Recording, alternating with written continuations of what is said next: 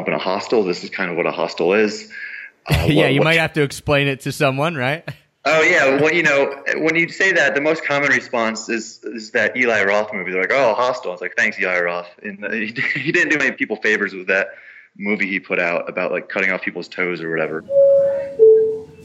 This is the final call for remaining passengers. The Extra Pack of Peanuts Travel Podcast, episode 255. Since its founding, Austin's population has doubled every 20 years, and it's currently the fastest growing city in the United States. But it's still the largest city in the country without a professional sports team. Over the past 6 or 7 years, our travel style has changed dramatically. We used to only stay in hostels, and that was because that was the only thing we could afford. Now, of course, we travel in a variety of ways, hostels and hotels and Airbnb and all types of stuff. But to this day, my favorite experience is when I find a really, really good hostel. I just love a good hostel when there's a great social atmosphere, when they've done really unique stuff with the building, when it's just a really cool vibe. So I still love when I find amazing hostels. And today you're going to hear about the number one rated hostel in America. But no matter where I'm staying, whether that's hostels, whether that's Airbnbs, whether that's hotels, it doesn't matter. I'm always taking my Tortuga backpack with me, no matter where I am. So if you want to find the best travel backpack out there, you have to go check out their brand new Outbreaker pack at tortugabackpacks.com. And if you use the promo code EPOP, that's EPOP, all capital letters, that will get you 10% off your entire order. 1, 2, 3. I'll show you Paris in the morning. I'll show you London afternoon. If you feel your Dublin heart is burning, yeah, well, you don't have to worry, 'cause we're going there soon. No, you don't have to worry, 'cause we're going there soon.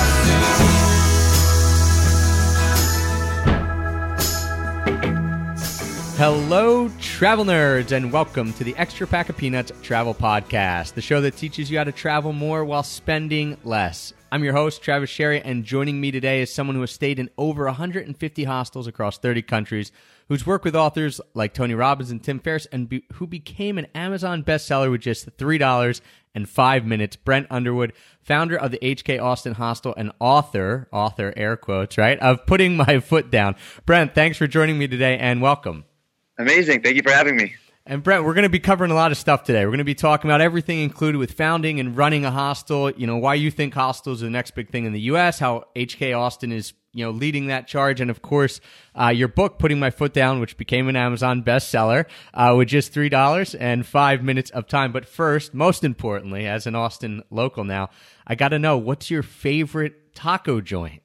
Ooh, that's a hotly debated issue here in Austin. So, I'm going to go with two, if that's appropriate. I know that sounds like it's cheating, but I have a favorite breakfast taco joint and a favorite regular taco joint. Breakfast would be Veracruz Tacos. It's actually located across the street from the hostel, so I have a little bit of bias there. They have a breakfast taco called the Migas Taco that Food Network called it the fourth best taco in America, and I would have to agree. It's very, very good. So if you're in Austin and in the morning you're looking for something, I would go to Veracruz Tacos, get the migas. Anytime after that, there's a place called Pueblo Viejo, which is also on Cesar Chavez, kind of by HK Austin, and their namesake taco, the Pueblo Viejo, is amazing. So those are my votes. Those get my votes at least. Awesome. And you can't go wrong. I've been to Veracruz. I didn't have the migas. I had, I probably like 4 of them, but it was during lunchtime. That was a great place. Super fresh. Loved it.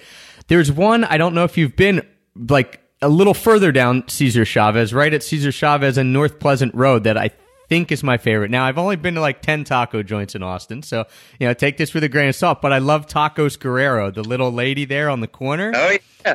She has like a little orange truck behind that like loan place or whatever. Yes. Have you been? Yeah, I have. Yeah, that's also fantastic. I found that ours at all food trucks are a little bit unreliable, but hers particularly, I've missed her like 3 times, and so I kind of I haven't been back in a little bit, but no, that's another amazing taco joint. You're totally correct. I originally found her like through Yelp, right? I was like, all right, I'm going to go to all the 10 best ones. People give me recommendations. Everyone has a recommendation, which is great. And it said she was open till 9 p.m. So I remember biking from downtown out there and like, there's no way she's open till 9 p.m. Well, I didn't know it was a lady in a food truck. I didn't know what it was, right? And I get there and it's this orange food truck in this deserted lot. I'm like, well, this isn't happening. So I went back the next day. She was there. Took her about 45 minutes to make me and my wife 2 tacos, but they were fantastic. So if you have a couple hours, go to Tacos Guerrero too. If not, check out all the other ones on that strip. There's a ton. Sure. So. She doesn't rush anything, I noticed that as well, and it's just her back there, but they are amazing tacos. Yeah, so can't wait to get down. Check out HK Austin, which we're going to talk about. Also, check out some of those tacos. And for you, obviously, travel, huge part of your life. You own a hostel, you stayed in them all over the world. So take us back to the beginning a little bit. Was there some seminal moment where this travel bug just hit you, like an aha moment, or is it something you grew up with? There was definitely kind of the aha moment. I think growing up, I traveled a little bit, to Canada, Mexico, that type of things on family trips. But when I was a sophomore in college, I studied abroad in Panama. My girlfriend at the time was studying abroad down there, and so I think to a certain extent, I have to credit her with the travel bug. And so we went down to Panama. I studied there for 4 months, and it really just opened my eyes to international travel, particularly Central and South America. I fell in love with the culture, like bouncing around. That was my first time staying in a hostel. We went to Costa Rica for a day, and I think that was the moment where, ever since going back to school, I started planning my next trip, as many do.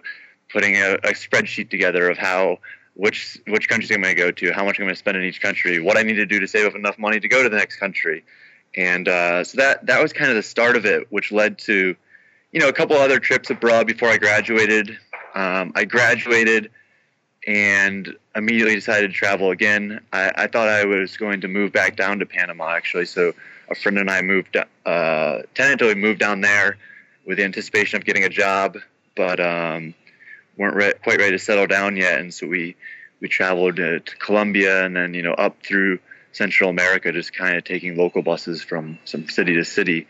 And I think that's really when the hostel idea was, the seed was percolating, right? Yeah, okay. Sure, exactly. So, I'm staying in a bunch of hostels. I'm seeing them. They're all fantastic. I just fell in love with the atmosphere at hostels because, as you know, sitting around in the evening, exploring all these different cultures with these different people, having exciting times. It was just something that whenever I went back home, I missed a lot. And at the time, it wasn't like I should start a hostel of my own. It was more just, I really enjoy the atmosphere here. I'm going to have to travel more to get this atmosphere. I'm going to have to start jumping on planes and kind of traveling around and this and that. And then I decided to go to grad school, which I think many people do. I still didn't know what I wanted to do with my life yet. So I thought that grad school was a good idea, which that's actually the worst reason to go to grad school. I think I went because I didn't know what I wanted to do instead of what I did know what I wanted to do, if that's how you want to put it. When you don't know what to do, just keep going for more education, right? Yeah, just keep burying yourself deeper in debt. That's the way to do it. And so I did that. And after that, I thought I had to get a traditional job. So I started working for an investment bank in New York. Didn't even last a month. I was like, this is ridiculous. I'm not going to do this. And so again, went back to the default that I think a lot of people do, something that I knew would make me happy. I started traveling again. So I took another backpacking trip through Southeast Asia. And this time, since I was knowing that I was going to have to do something when I went back a little bit, I couldn't just travel, I guess, forever. Well, a lot of people can travel forever, as seen by, yourself and the Nomadic Matt, my business partner, and all these people. But for me, I was going back and I was like, well, what am I going to do when I get back? And so staying at all the different hostels, I thought, I think a thought that a lot of travelers have had, it would be very cool to start one of these myself. And so I returned to New York, where I was living at the time, started exploring around the option of starting a hostel there, which led to creating a hostel there that operated pretty well for just over 2 years. We hosted a few thousand guests. It was an amazing, amazing experience. It wasn't quite the hostel that I always wanted to open. It was kind of a smaller one, and it wasn't run as well as it could have been, which when it was time to leave New York, I kind of had grown out of the city a little bit. I moved to Austin and came down here, not necessarily with the intention of opening a hostel, but definitely the thought was still in my mind. And so when I arrived, I was looking around passively at places to open up a hostel. And I remember I was getting a drink at a place called Weather Up here in Austin. It's on Cesar Chavez. It's like a very nice cocktail bar. And across the street, I saw this beautiful mansion. I was like, wow, that's a fantastic place. That would be an amazing spot for a hostel. And at the time, it wasn't available. There's no signs or nothing along those lines. And then I was driving by about a week later, and there's a sign in the yard, and that I think both, literally and metaphorically, that was all that I needed. That was it, right? That was it. So that got the ball in motion, and here we are. Man, that was about 2.5 years later, and HK Austin is up, running, and we're actually looking to open up our next hostel here in San Antonio within the next month or two, if everything goes according to plan. So yeah, it's been fun, and as you mentioned, so travel is a very big part of my life. Every single day, I'm interacting with dozens of travelers from all over the world, and still planning my own little escapes. Owning a hostel is nice because it's a way of traveling without going anywhere. You can sit around the couch at night and interact with all the people from all over the world and have that, atmosphere that's very important. But still always looking to jump on a plane wherever I can. Yeah, you got to get out yourself. And right. It's funny because, when a group of guys get together in college, usually it's like the dream is, all right, let's open a bar together. Wouldn't it be awesome if we had a bar? And then, if you're a traveler, it kind of meshes into, hey, wouldn't it be cool if I had a hostel? I think most people who are listening, most people who have traveled, feel the exact same way you did. When you were traveling, you thought, maybe you didn't know you were going to open a hostel. You thought, oh, this is a cool atmosphere. And wouldn't it be neat if I could give this to someone else and, and have my own place? And you take all the little parts that you've seen in hostels around the world and mesh them together to be your own quote unquote masterpiece. And I think it's really neat because you took that idea that 99% of people who traveled in the way we've traveled have and turned it into reality. What was the toughest obstacles to actually doing that? Because you saw the place then and then it went for sale. So you're like, all right, I got to do it. But I'm sure it wasn't just, hey, I got to do it. And then boom, here's HK Austin and everything's going well. Yeah, definitely. No, it's something that I think I get a lot of emails now from people that don't want to open hostels, and I try to help everybody else as I can. So I guess if I had more practical advice of people looking to kind of do the hostel thing, I would say the first trip you should take is down to the city planning office, just because hostels aren't a terribly established thing within, I guess, any codes within, at least throughout the U.S. There's not like a code in the U.S. It's like, this is what the regulations are for opening up a hostel. So you kind of run into a lot of headaches when it gets time to get the permits and all that type of thing. So it's very exciting to think, grand opening parties. I can't wait to have a grand opening party. We're going to have this type of wallpaper. We're going to have these people attend. This is going to be all the decor. And I got wrapped up into myself. I started spending way too much time on logo creation and the name and the this and the website. When in reality, we ended up, it took us 9 months to get all the permits that we needed. So it's kind of a bummer thing to say, but I would say the first trip, just kind of take a quick trip down to the city planning office. And if you are interested in, be like, hey, listen, I'm looking at this property. I want to open a hostel. This is kind of what a hostel is. Yeah, you might have to explain it to someone, right?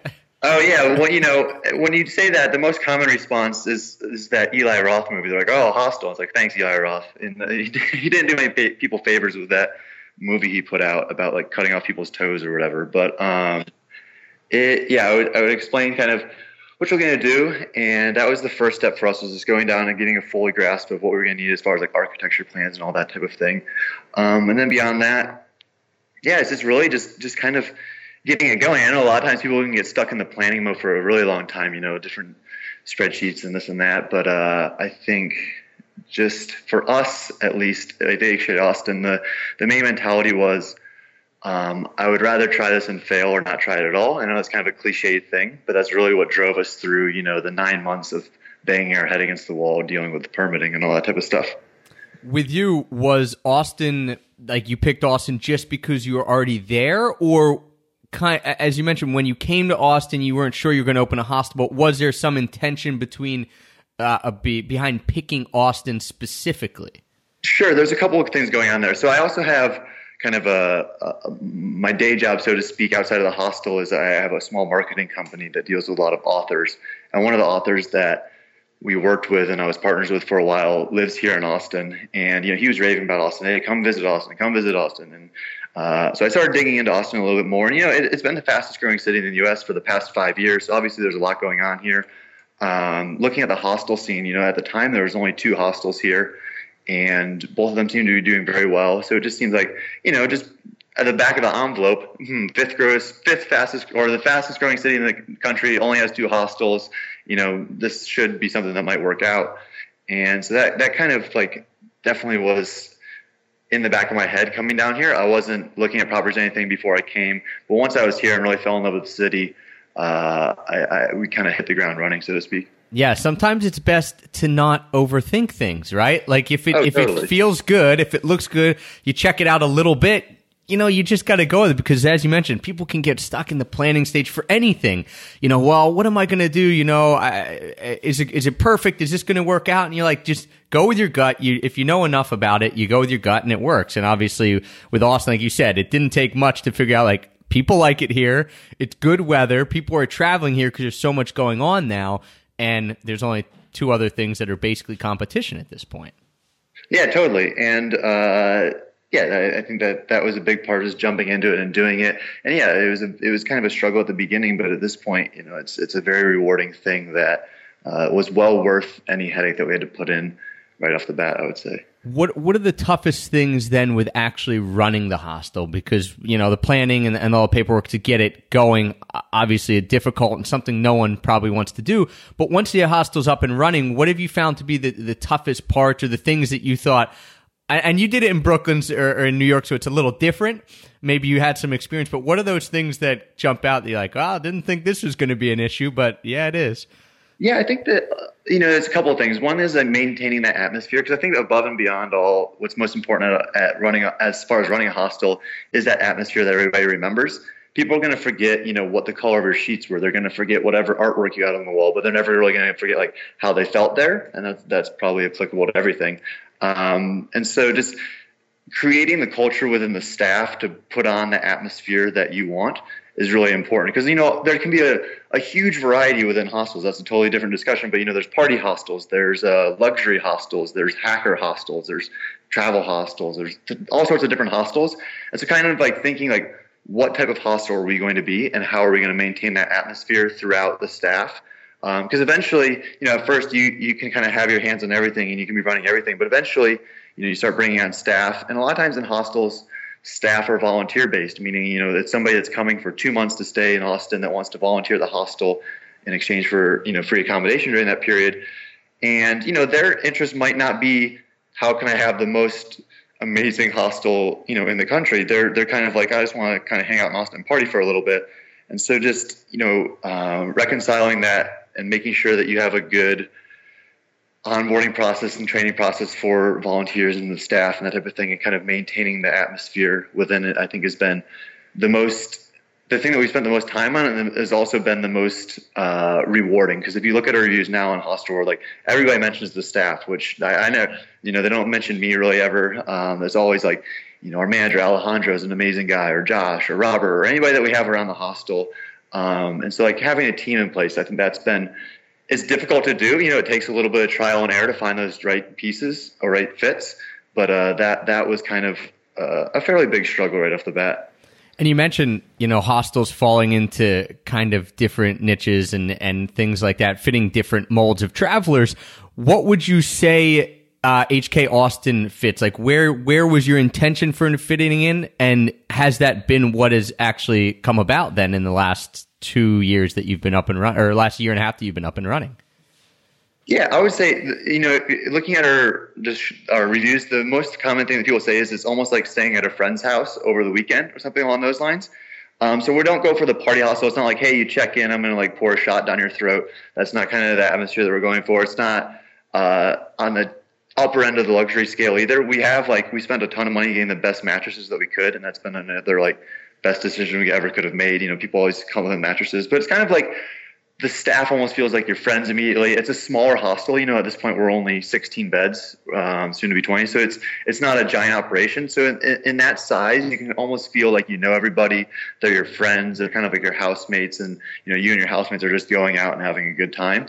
And so it's I think that was the vibe we went for, just based upon size. And we're in an old Victorian mansion, so it kind of fits the vibe of the house as well. And it's something that it's been pretty good so far. When you first started it, because this is always the fun part for me with dreaming, and I can specifically remember the time when I thought I'm going to open a hostel when I thought it for the first time, and since it's been 1,000 times since then. But I was in Lausanne, Switzerland, and I didn't even know there was a hostel there because I was staying outside of town and working on. I walked by and there's just this really cool building right by the train station. It said hostel. I was with a few of my friends. I'm like, I'm just going to walk in and like talk to the person at the front desk. They're like, why? I was like, I don't know. This seems cool. Walked in, I thought I want to open a hostel. Like after talking with them, after wandering through, and I had stayed at a few before, but it was one of my first experiences. And I thought this is really neat.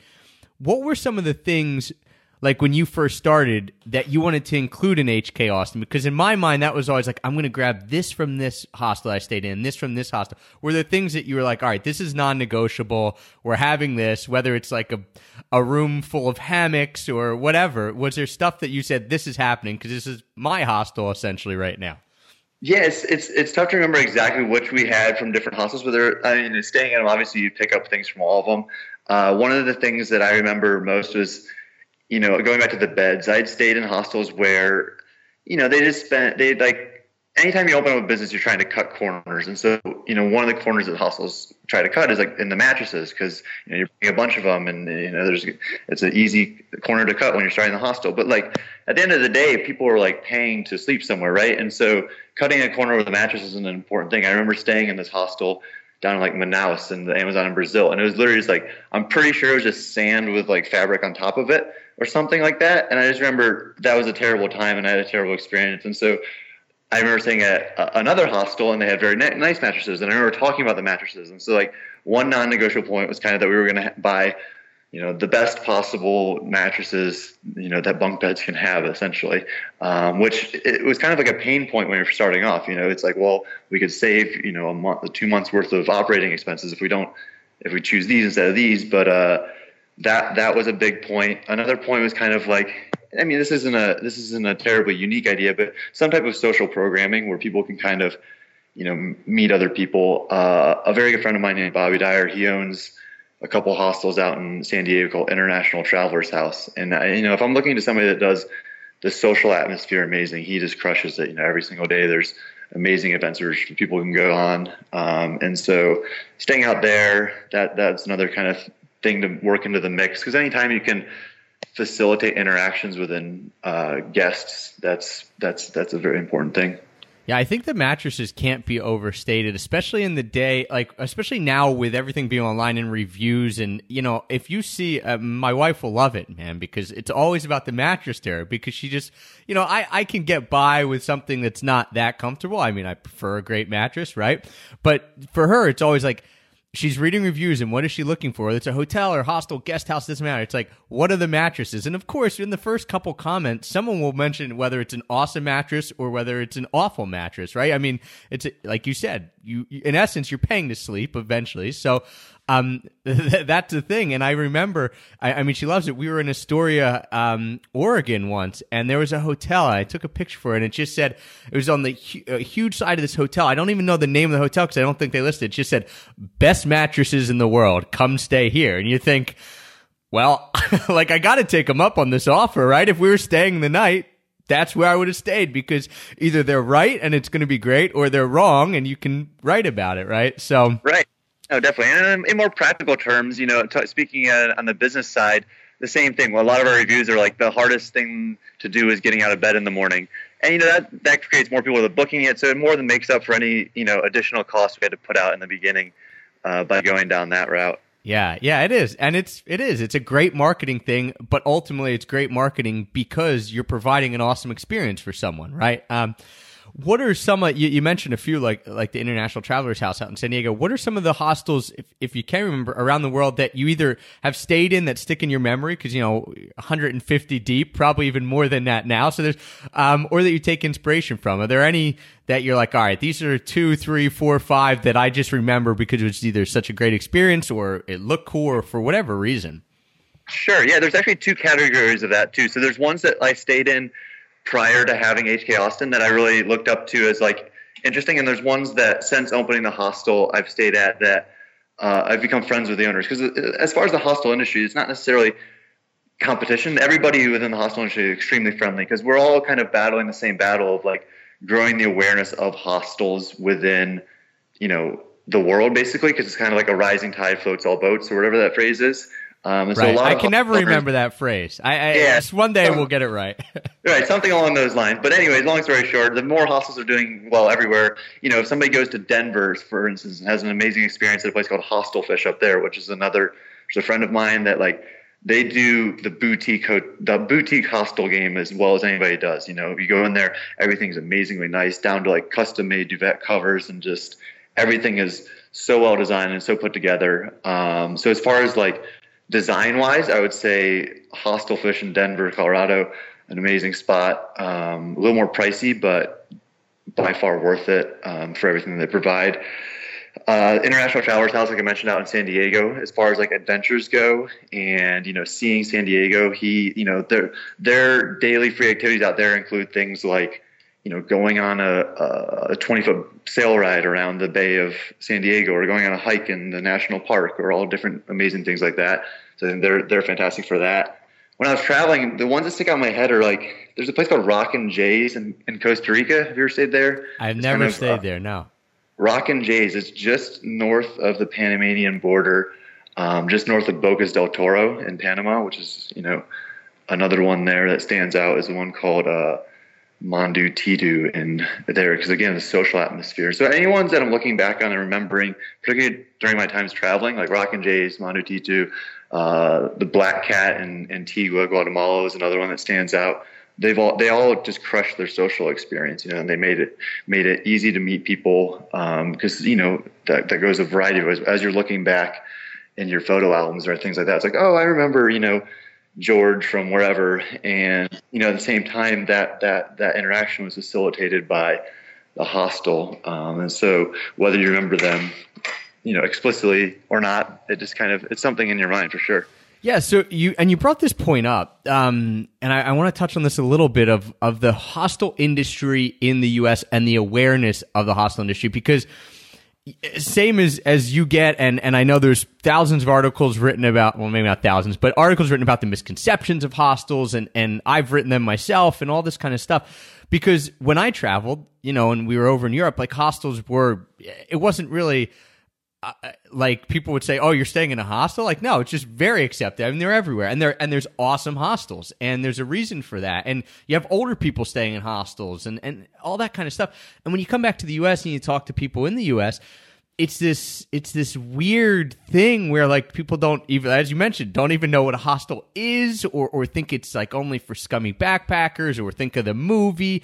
So, what is it about the word hostel or the hostel industry in the U.S.? Like, what, I don't want to say what's wrong with it, but like, how can it change, and why is it like that, as opposed to when you go to Europe and hostels are just very accepted and everyone uses them? I think it's a couple of things. I think because obviously it's a question that I grapple with all the time. As as you go to a party, you're like, oh, I own a hostel. That can lead to a variety of reactions depending on who you're talking to. Again, if it's somebody from Europe, like, oh, it's fantastic. If it's America, it's like, oh, that's nice. It's kind of a totally different response. I think the hostel's just been around in Europe, a lot longer. That's kind of, I think, where the idea originated. So it's kind of built into the society a little bit more. There's just generally more hostels there. They've been around longer there, and just kind of been more accepted by a wider generation of the population. Where in America, probably, if you're 40, I don't want to like stereotype based upon age, but I'm saying like it's a newer thing in America. Hostels have only been growing as far as the numbers here, and I think another thing that comes down to is just Americans traveling less. Again, not to stereotype, but I think that domestic travel might be, like lower than across Europe within Europeans. So the awareness is again down. And then geography, I think a lot that comes back to geography. There's not a great train system that you can kind of take across the U.S. and travel very easily. And so, if that was the case, then when people might be traveling more domestically, staying a lot more different cities. It's also just a significantly larger expanse of space to cover, right? So, going from city to city, if you're looking for different accommodation types, hostels would be another one that hopefully is growing in the near future, just because it is growing too at the same time. I think that, battling that misconception, one of the things that can be done is just more good hostels opening up. So I'm the biggest fan of anybody that writes to me and is like, hey, I want to open a hostel. I'll jump on the phone and spend as long as they would like, hopefully helping them out as much as I can. Because like I said, if somebody goes to a city and they at least know hostels exist, then if that's their kind of like entry point to knowing the term and all that type of stuff, that benefits them when they come to Austin. It benefits them kind of when they go to all the different cities that have hostels across the U.S. Yeah, I never really even thought about the age thing and the fact that hostels haven't existed or not many hostels have existed in the U.S. for a long time, because when you talk to Europeans who are taking their gap year and, their parents had done it 25 years, 30 years ago, and their parents probably regaled them with stories of staying in hostels. So, of course, they're going to stay in hostels. And then their parents, who love staying in hostels when they're younger, are still staying in hostels because they've done it before. So that's a really good point that I guess I kind of gets lost in the shuffle. And I think, as well as the fact that the backpacking in the U.S. is done much different than backpacking in Europe, where you say, hey, I found these friends in a hostel, I'm going to hop on a train because they're telling me to go down to Lisbon, and we're just going to get on a train, grab a ticket, and we're going to go find this hostel in Lisbon. Whereas in the U.S., you kind of have to plan more, or you're taking Greyhounds, or you're flying, or you're driving yourself, or in a camper van, or whatever.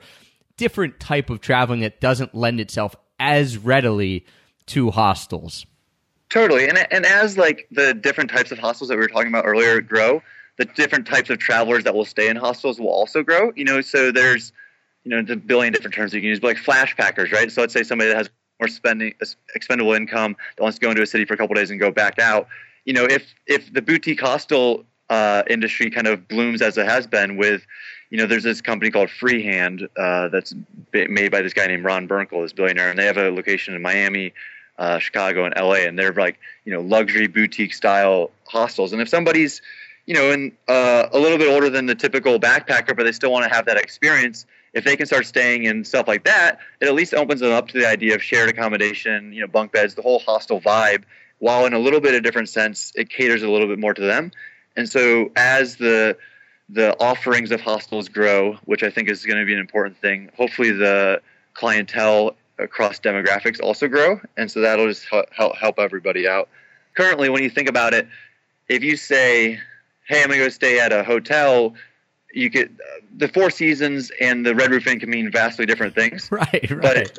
And so even the search engines, even going more practical than that, search engines have things set up to sort based upon what type of hotel you want to stay in. But at the moment, hostels are all kind of lumped into one thing.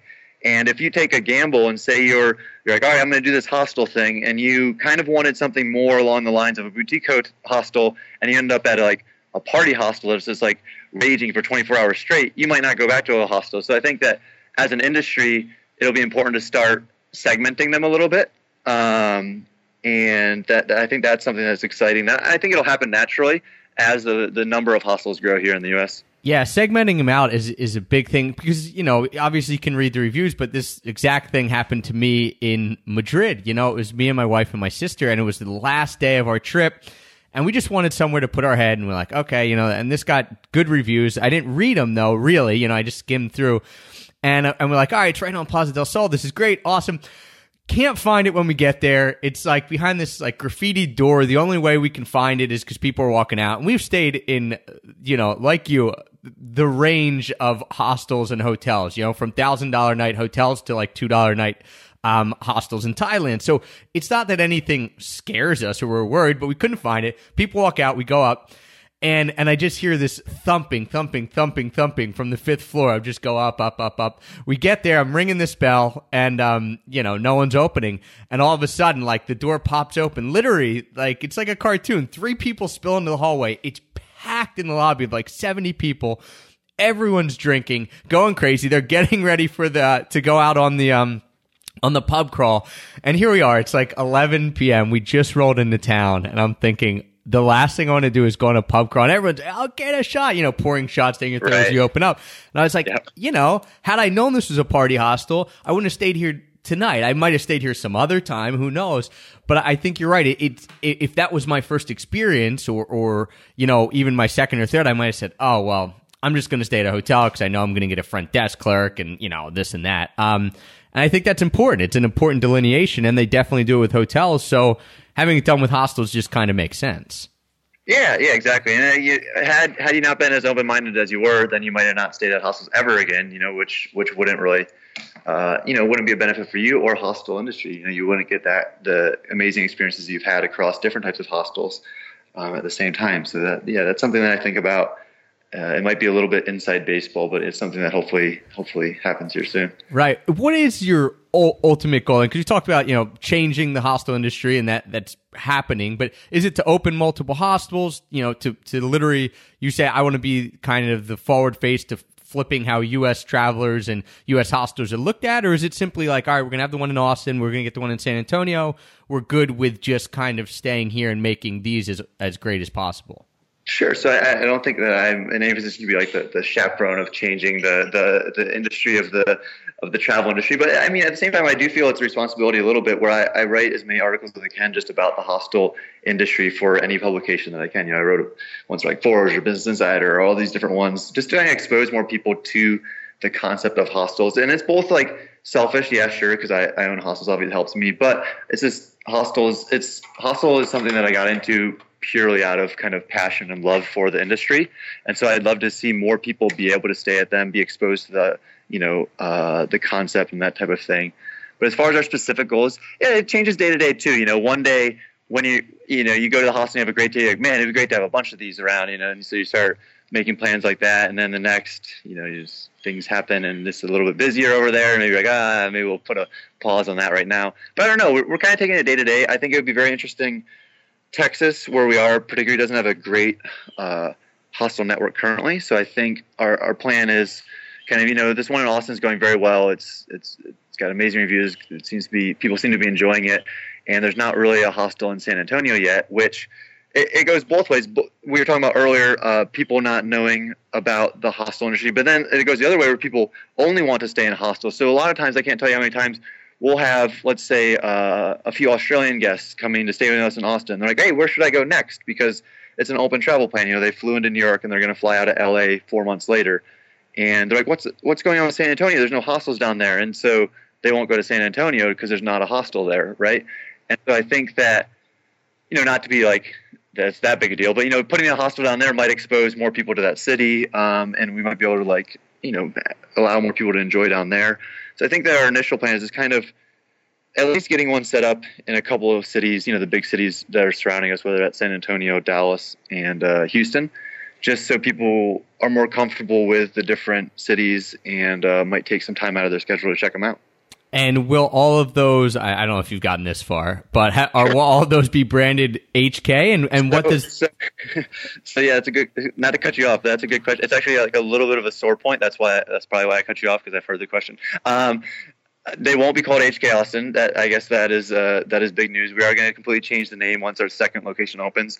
HK Austin was an interesting one. The story behind that, which I don't think a lot of people know or anybody knows except outside of me and Matt, is when I was in New York, the original hostel in New York didn't really have a name.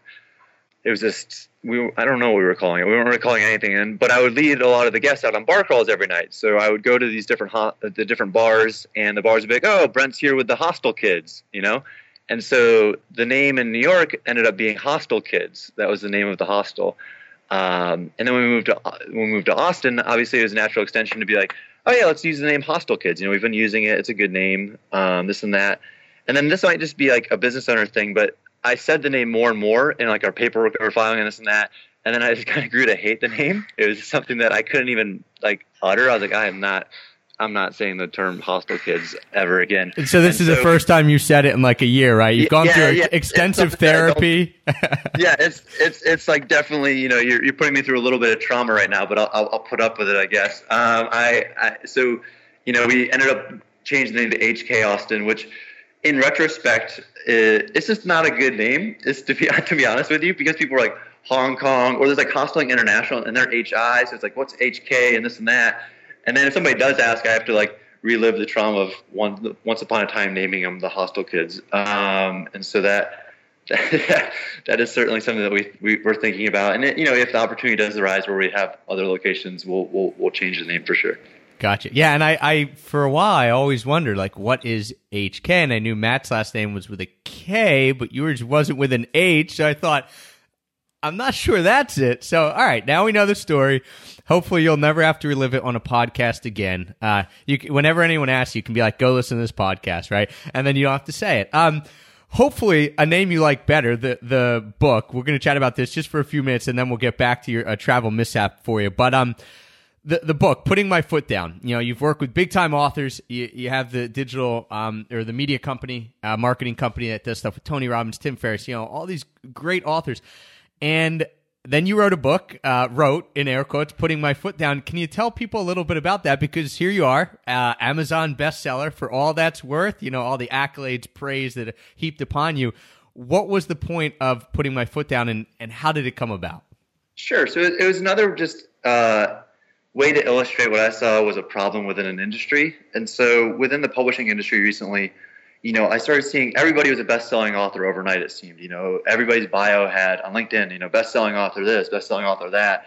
And working with authors that, let's use Robert Greene for an example, as an author we work with. Robert will spend 10 years on a book, just put a lot of time and effort into it, and then, hopefully it hits the New York Times bestseller list. And, I think like culturally when you hear best-selling author, there's a certain amount of prestige with it, because it's like, well, this book got chosen by a publisher.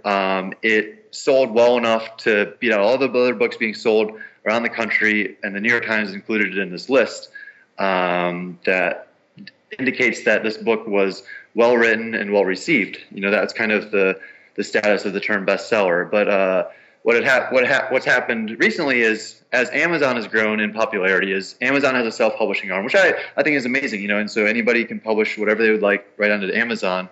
And within the categories of Amazon, which there's well over 1,000 different categories, if you top out one of those categories for an hour, Amazon puts a best-selling banner next to the title of your name. So one hour is all it takes to be okay. And it updates every hour on Amazon. And so instead of having to sell a ton of books over a course of a week across the whole entire country, you have to sell a bunch of books within one specific hour, and then you're a best-selling author. And so people started gaming this system. There was companies that would be set up and like, hey, you pay us $6,000 and we'll make your book a best-selling book. And that sounds great, but at the end of the day, all they were doing was buying a bunch of copies within that 1 hour window to bump the book up into the best-selling category. And these people that thought they were paying for legitimate service were really just paying for laundering books.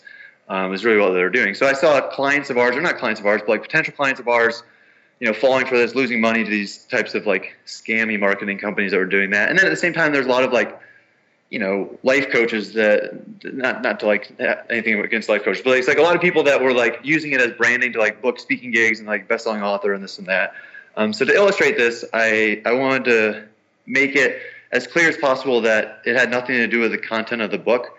So I took a photo of my foot, my left foot to be specific, and I uploaded it through Amazon's CreateSpace, which is their self-publishing arm, as a book on Amazon with the title Putting My Foot Down. And it was just kind of, the content of the book, I wanted to make it so clear that this wasn't a best-selling book because of the content. It was literally just a photo of my foot. Amazon approved it. It was put on the platform. Amazon allows you to choose your own pricing and your own categories to put it in, and they don't really check that either. So I put it in Freemasonry studies just because I thought it was funny, and there probably wouldn't be that many books selling over the course of an hour in Freemasonry studies. And so I priced it at 99 cents as well. And I was screenshotting this all along the way, what I was doing, because I kind of knew where we were headed with it. And then after the book was live, I called up two of my friends, and I was like, hey, dude, like buy this book right now. It's 99 cents. I'll give you $1 next time I see you or something. Right. I'll pay for half your beer. Right. Exactly. And so my two friends did. I bought a copy myself. And then an hour later, after the 3 sales, it was number one in its categories. It was a number one bestseller, a photo of my foot and $3 and like 5 minutes to upload on Amazon created like me into a best-selling author. So to like illustrate it, I like changed my LinkedIn bio, like Brenner, number one best-selling author. And I did all the things that people, might do if in that circumstance, and wrote a blog post about it for the New York Observer. And that post did pretty well. It made its way through the publishing industry and ended up being tweeted and written about by like everything from the New York Times down to like the Daily Dot and Business Insider, and even like strangely like Australian their biggest morning show, Sunrise on 7, did a segment about it. So it was interesting. But a couple of days later, I get an email from Amazon saying, your book has been taken down. This isn't a book. Sorry. Sorry, this is one page. It's actually just a photo, right? Sorry, your foot's not even that good looking. You have to take this down. This is no longer a book. And then I got a call. There's a company called Thought Catalog based out of New York, and they're kind of like a millennial platform media entity. And so the founder of that called and was like, "Hey, what do you think about making this into a real book?" And I was like, "Well, that brings a bigger question. What is a real book, right? If it's not a photo of my foot, then like how many words constitute a book?" Well, you're already a bestseller, so why even bother, right? Right, exactly. Yeah, I've already gotten the trophy. What do I need to do this for? But we ended up doing it. We printed out all the press it got into these big pieces of paper, and I took photos on top of my foot, on top of all the different press it got. And then it got published again. It's like 30 photos of my foot now. There's far too many photos of my foot on the internet, which I'm not terribly comfortable with, but I guess that's what I signed up for. And so we republished the book, went back on Amazon, got some more press. And yeah, that's kind of the story behind the best-selling tag, I suppose. Yeah, and the reason I wanted you to tell is A, I think it's super unique, but B, it's one of these things that you have to be careful what you're not who you're listening to and what you're looking at, but there's always going to be a bigger story behind it. And I think the best-selling tag is just such a crock now, and you prove that, right? So I mean, this isn't just to like single out Amazon either. Amazon's the easiest place to do it. So it's people that like, if you want to cheat the system, Amazon's the cheapest and quickest to get the best-selling tag. But people buy their way on the New York Times list. You can launder books. There's a company called Result Source, and their whole job is to buy books for business speakers that want to be New York Times best-selling authors. And so the price tag changes. It might cost you $100,000 instead of $3, but you can buy your way onto pretty much any bestseller list you can think of. Yeah, and it is crazy, and it's easy to do with Amazon, like I said, harder to do with other things, but just because the tag's there doesn't mean it's good. Just because the tag's there doesn't mean someone bought their way on and it's bad. Make the decision for yourself, which is essentially even what we're kind of talking about with hostels. Like the more options you have, the better it is. Not that you always have to stay at a hostel. I certainly don't. I'm not going to throw you under the bus. Maybe you always stay at hostels, right? But it's the more options you have and the more informed you are, the better it is, because whenever you have options, you can decide what's best for you, which is a good thing. Totally. So, all right, last question then. Travel mishap. You've traveled quite a bit. If you want to, it can be a mishap that you've had in a hostel. It doesn't have to be. What has happened? Like, is there a story that happened to you where you just think, all right, like, I'm glad this happened in hindsight because funny story out of it, but when it was happening, maybe not the best of experiences? There's like you said earlier, there's a couple that come to mind. I think probably the one that stands out the most is it's not a terribly crazy moment, but I was in Nicaragua trying to go to Isla Ometepe, that like island in the middle of the lake that's kind of in the center of Nicaragua, and I arrived after dark because I missed a bus. Typical. I was backpacking solo at this time, and I arrived after dark. The last ferry had left. The town that I ended up in didn't really have any hotels or hostels or bed and breakfasts or anything along those lines. I didn't speak Spanish terribly good at the time, so I ended up going into the closest restaurant, and I was hanging out there having a drink, communicating mostly with body language to the owner of this restaurant, explaining my situation, and he allowed me to sleep in the restaurant that night since there's no hotels open, which was very nice of him. It was a big confidence builder that I was able to do such a thing. And so the next ferry was at 6 a.m. So I was going to sleep in the restaurant and then, catch the ferry the next day. And so I pushed 2 of the booths together and slept into the restaurant. And then in the morning, I got up to leave and catch this ferry, and I realized that the only way to lock this restaurant is to lock it from the outside. So I was then locked in this restaurant, and I couldn't get the ferry because I couldn't get out of the restaurant. So I was banging against the door. He didn't come back till 9 a.m. or something time after that. And it was hard to be upset with him, because he allowed me to stay in his restaurant. And so I was very grateful. But again, it was kind of a funny mishap. It wasn't it wasn't a game-changing thing along any line. But it was a confidence booster, and it's something that, I think travel in general is something that has improved my confidence probably more than anything, particularly solo backpacking. Just, you run into situations like that, and you have to find a solution, and then you realize that you're a competent human being, and you can figure out a solution, and that people are generally nice throughout the world, and it inspires a lot of confidence. Yeah, not many people can claim to have been locked in a restaurant. I guess you wouldn't have starved, so that's a good thing. Right. That is an interesting thought. I agree. So, Brent, what's in the pipeline next for you, whether it be personally or whether it be, we know HK Austin's getting a name change and maybe opening one in San Antonio. What can people expect? Is there a date on the San Antonio one, or is it just in the process? It's in the process. I wish that, buying properties was as easy as buying an apple in the store where it's a set price. You go in, there's no emotions involved. But, when you're buying property, it's kind of a negotiation. And we actually had a property that was under contract fall through about 2 weeks ago. So I'd hate to give any timeline, but we're actively down there trying to make that happen at the moment. So hopefully another hostel happens here within the next couple months, which would be very exciting. And, if anybody wants to come, just email me. I'll give you a free night. Everybody can stay and hang out, and enjoy Austin or San Antonio. And outside of that, we're at Brass Check, the marketing company. We're still working on a lot of cool books. My business partner, Ryan Holiday, he has a book coming out in just over a month. And so that's kind of the main focus right now on that front. A lot of books and hostels. That's what's on the horizon, hopefully. Books and hostels. Books and hostels. Awesome. Well, Brent, thanks so much for joining us today. Taking that dream that most travelers have of opening a hostel, actually doing it, and actually doing it very, very well. Can't wait to swing down to Austin soon.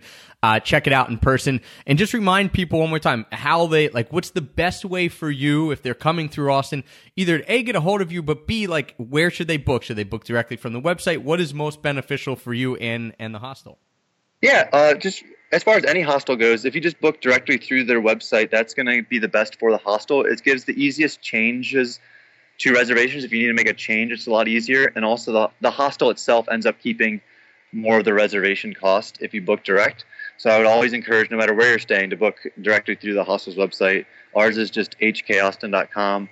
And, my email is brent@hkaustin.com. And, anybody, if you're thinking about starting a hostel, I would love to spend lots of time with you and hopefully give some advice that might help more of these be around the U.S.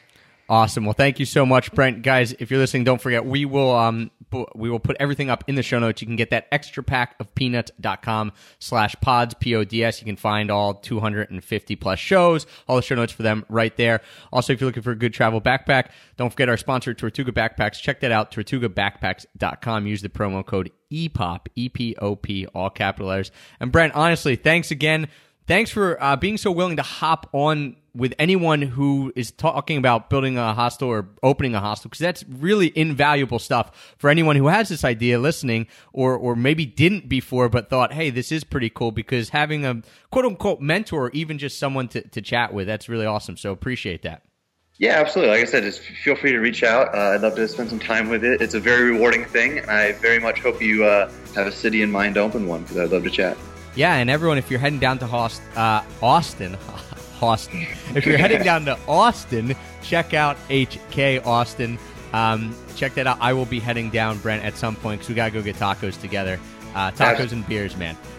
I like it. Thank you so much for having me. This was a lot of fun. Awesome. Thanks, everyone, for tuning in today. Thanks for the continued support. As always, it keeps us as the #1 rated travel podcast on iTunes. And until next time, happy free travels.